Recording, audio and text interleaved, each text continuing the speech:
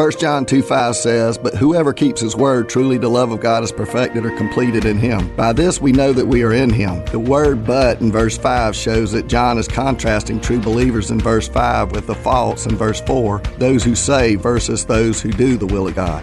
This means if we're habitually practicing righteousness, then our love for God has been worked out in our lives through our obedience. This means we can know for sure that we are saved because we are living out the life of Christ because He is our Lord and Savior.